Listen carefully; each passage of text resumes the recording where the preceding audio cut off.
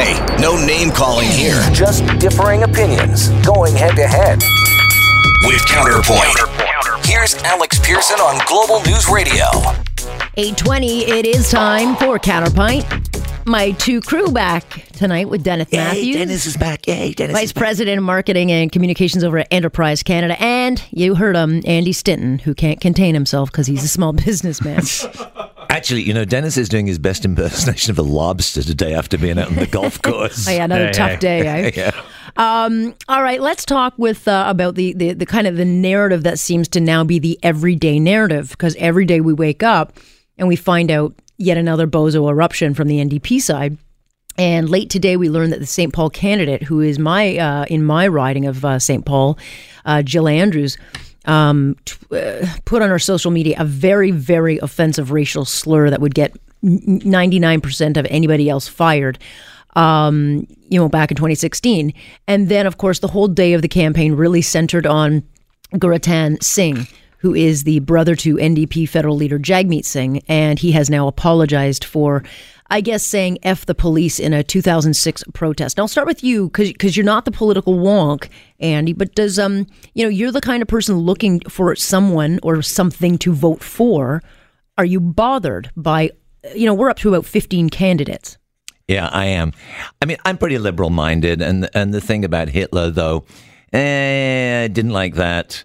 But it wasn't enough to sort of turn. But the thing about F the police and the Andrews thing, I'm sorry. I listened to a great interview today that was on the station at noon when she was asked about this. Yeah, that was with Tasha Kierden. That's right. She kind of laughs it off, though, and I'm not sure why she kind of takes it so lightly. What I don't see is why make a stand. And if you really want to show what your party is about and you want me to vote for you, fire this person. Say, get the hell out of here. I'm willing to stand for my morals, even if I don't have somebody in that riding. Just fire their sorry butts. But she isn't, so well, she's not not, on my because list. That's a star candidate for her. But I think this is problematic, and you can speak to the campaign side of it, Dennis. To me, it shows, they did not vet anybody. Yeah. These are basics that would have been caught at the beginning of when you say, hi, can we see your resume? Yeah, maybe not. You know what? You could be in a scenario here where they just don't really care about people who have these views. Like, that's sort of part of what the NDP is. They're generally a more radical party. But I take a step away from the politics and just, let's put this in real terms. The NDP are competitive in this election. There's a possibility they win. And you've got two candidates who said such vulgar things about the police. We can't even say them on air. I'm wondering which one is going to be the Minister of Community and Correctional Services. Well, neither way. Well, look, Mr. Singh is a lawyer. That's all fine and dandy, but he could not be the AG with those views. I'm not sure it would look very good. Well, it wouldn't look very good, but this is a world where, the NDP they've been a protest party for a long time. And you look at the PCs or Liberals, they do a lot of vetting, and occasionally sort of wingnuts slip through, and that happens from time to time. But for the NDP, they've got a whole slate of them here. We're talking about 15 candidates or so that hold these views, many of them in ridings they could actually win. Mm-hmm. But I am thankful we're talking about this, because in Alberta, there wasn't a lot of talk of this before. NDP got elected, and suddenly you're like, holy smokes, look at this, this rogues gallery we have here. And the same thing happened federally in the Jack Layton election, when you sort of got a wave of people and you had an NDP candidate who was partying in Vegas the entire time, and suddenly she's an MP. So I think it's important that the vetting is actually taking place this time. And I'm hopeful that, for the public, they'll look at this and say, are these people really the kind of folks we want governing us? Forget politics. Isn't it just a general sense of propriety? You wouldn't say that in mixed company. And I think you come down to social media. Like you said, we can't say those words on this radio station. But I wouldn't say them anyway, because that speaks to character. I would just not talk like that. I would never say this word. But we're not allowed to say them here. Do people not think about it that Twitter, Facebook is a broadcasting medium, and you can't say those things regardless of anything. And if you do, it's going to come back and bite you in the butt. Well, I'm pretty thankful for it, actually, because at least we're knowing what they said. You got to make you wonder, what are these people saying in private? This is what they're sharing with the whole world. I'm glad, actually. I don't believe that they should be silenced. I don't believe in silencing. This is why I'm such a proponent of freedom of speech. I don't want it driven underground so that I don't know who the loonies are. I'd rather it be right up in my face so that I can avoid you like the plague. Yeah, but here's what it is. I'm so disgusted. I am disgusted with the whole political thing. After watching the debate and the rest of that, there is nobody I want to vote for because I think they've all got their shades of black. But this speaks to another matter. If this is the sort of person that you want representing you, you can start talking about terrorism. You can start talking about all sorts of undercurrents that could be there in the NDP party. Why the heck didn't Horwath do something about it? Speak out. Free speech is fine, but this goes too far. Her moment to speak out and show leadership, and I did a monologue on this, was on Friday. You cannot go wrong in criticizing Hitler. It was a moment of leadership. Had she just said, that's it. We do not accept this. This will not be tolerated in my party or in this province, and I make that clear. Fire the candidate, and in that moment, she would have dulled any narrative that the PC or the Liberals were throwing at her. Yeah, and these folks were dogging, Doug Ford to get rid of Tanya Granick-Allen. They did, and he did. And I think you could easily argue that many of these candidates in the NDP here are actually much worse. These are people who've talked about. Oh, now we're talking shades of grey. There, these are people who've talked about. But she got fired, and then she should have been able to run and let the voters decide. No. Well, that's up to Ford. I mean, the reason that Horwath never commented, she was out shopping at Holt Renfrew. That's true. Looking for a nice Don't handbag. be sexist. Yeah, don't be sexist. You can't comment on those things, apparently. Why not? Everybody goes shopping, and she had a big Holt Renfrew bill. Apparently that's sexist to criticize that. Well, put it on Twitter, and 20 years from now, you'll be disbarred from running. Yeah, that's true. I could run for the Looney Party. Well, there'll be one, and you be the leader. Yes, so there you go. Patrick Brown is going to be appearing on our morning show tomorrow to speak with Mike Stafford and Supriya Dwivedi, and I'll just sort of say, why is he doing media? I'm sorry. I think he got shortchanged. I think he got a raw deal, but I don't understand why he would be speaking out. To me, it's politically very selfish. No, he's big time bitter, and he's in a world where if I can't have it, nobody can have it. And I look at him, and do I think he was fairly traded? Absolutely not. Do I think there were some problems that have been exposed over time with things that happened under his tenure? I mean, absolutely. I think you'd have to be blind and not paying attention to the campaign to come to that conclusion. But I just don't know what he's doing here. Just go away. Sour grapes. And if you want to rehabilitate your image, like I'm sympathetic to that. I'm more than happy to praise him for doing that when the time is right. But this is a very important election for his party that he supposedly cares a lot about. It's important for the people of Ontario. He doesn't care. He obviously doesn't care. He reminds me. Remember when you were little and you had a birthday party and there's always one kid that you didn't want to invite, and Patrick Brown's like that. Let me in. Let me in, and your parents have locked up all the doors. I just don't understand why this guy. But on the other hand, he thinks he got screwed over by Doug Ford. And that's fair enough. But that you do in a lawsuit with the courts, and you write a book, and that's how you rehab yourself. But for me, this is the cynicism of politics, where you get these politicians who are so clearly worried about their own power, whether it be Horwath, Patrick Brown, or Kathleen Wynne, that they don't actually put the people of the province first. I don't think, and that's what I've learned this time around from doing this show and paying more attention. I'm not sure that any of the politicians that I see running actually care about the country. I mean, this whole thing of stop sniping at each other. Tell me what you're going to do for me, not what the other person's not going to do for me, because that doesn't get me anywhere. Last point to you, Dennis? No, I just wish Patrick Brown would, go to Hawaii, enjoy the rest of the campaign there, come back afterwards. That's all. He's getting married, though. Don't go away, Mad. Just go away. Yeah. Okay. Quick break here. And when we come back, we're going to talk about how we now own a pipeline. Yeah.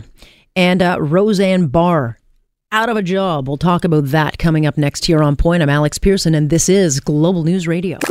Hey, no name calling here. Just differing opinions going head to head. With Counterpoint. Here's Alex Pearson on Global News Radio. 8:33. It is Counterpoint with Dennis Matthews and Andy Stinton joining us. Did you like my interpretive dance? Is that what it is? Am I funding it? No, as long as I'm not funding it. No, I was just expressing myself through interpretive dance. As long it's as radio. I don't pay for it. Is that working? It's not working for you. Okay, fine. Roseanne Barr is quitting Twitter, and ABC is quitting her. This is quite a fall for Roseanne. She had, a chance to redo and reclaim her fame with her show. It was doing fantastic. They had just renewed for the second year, and she kicked a real hornet's nest by tweeting out that Valerie Jarrett, a former Obama advisor, is the child of the Islamist group Muslim Brotherhood and Planet of the Apes. Surprisingly, Valerie Jarrett, here was her response. Well, first of all, I think we have to turn it into a teaching moment. I'm fine. I'm worried about all the people out there who don't have a circle of friends and followers who come right to their defense. The person who's walking down the street minding their own business and they see somebody cling to their purse or want to cross the street. Or every black parent I know who has a boy who has to sit down and have a conversation, the talk, as we call it. And those, as you say, those ordinary examples of racism that happen every single day. No question. It was a rude, crude, lewd, and completely unacceptable comment that she made. She did apologize, but just strictly, I'll come to you for the entertainment side of it, Andy, but politically, I mean, Valerie played that one with politics very well. She took the high road. Yeah, she took the high road. She played it well. But, you know, look, she was the victim here, but she didn't pull the whole, she handled it well. But what I will say for Twitter and social media, and I'm actually increasingly loving this, like, people are just exposing their true selves out there, and the world can see it. And, for Roseanne, expose your true self to the world, and she's going to face the consequences. We're seeing that with what we were talking about before with these NDP candidates. We're seeing it there. I think you see it with media. There's a lot of journalists that I used to love and watch, and but suddenly I see them and I see their views on everything, and you realize, well, actually, you sort of see their perspective that maybe I didn't want to see before. And it's been a real big big exposure for a lot of people, and for a lot it hasn't gone well, and it hasn't gone well because maybe they're not great people. Well, I mean, I worked in the record business, as I said before, for years, and I was vice president of a company in charge of promotion. And my job when I went on tour was really babysitting and stopping the artists getting into trouble. And what's happened back in my days, the worst they could do is throw TVs out the window, blow up toilets. One of the best ones actually was, it was The Who, I think. They stood in a hotel lobby and lifted people's luggage up and put super glue underneath it. So that's actually a good idea. Yeah, well, they manage it and things. So I think now what you've got is these people that think they're bigger than their own publicity. They've read their own biography, and suddenly they have this new way of getting out, not blowing up toilets anymore, but saying stupid stuff on Twitter or whatever it is, and the true person does come out. Yeah. But the one question I really hate is people say, oh, he used to work in the record industry, he's still working in the end. What's so-and-so like? I don't really want to tell you because some of them are not very nice. No, a lot of them aren't very nice. And after we saw Tom Cruise jumping on the couch, you realize that some of these stars are only stars because they have such fantastic publicists reining them in and keeping in the crazy. But and I don't want to spend the whole segment on this because I want to talk about pipelines, but can she resurface on another network? No. Not even like a specialty? Because they're toxic, and I'd have to admire ABC for pulling the plug right away. Well, they're associated with Disney, correct?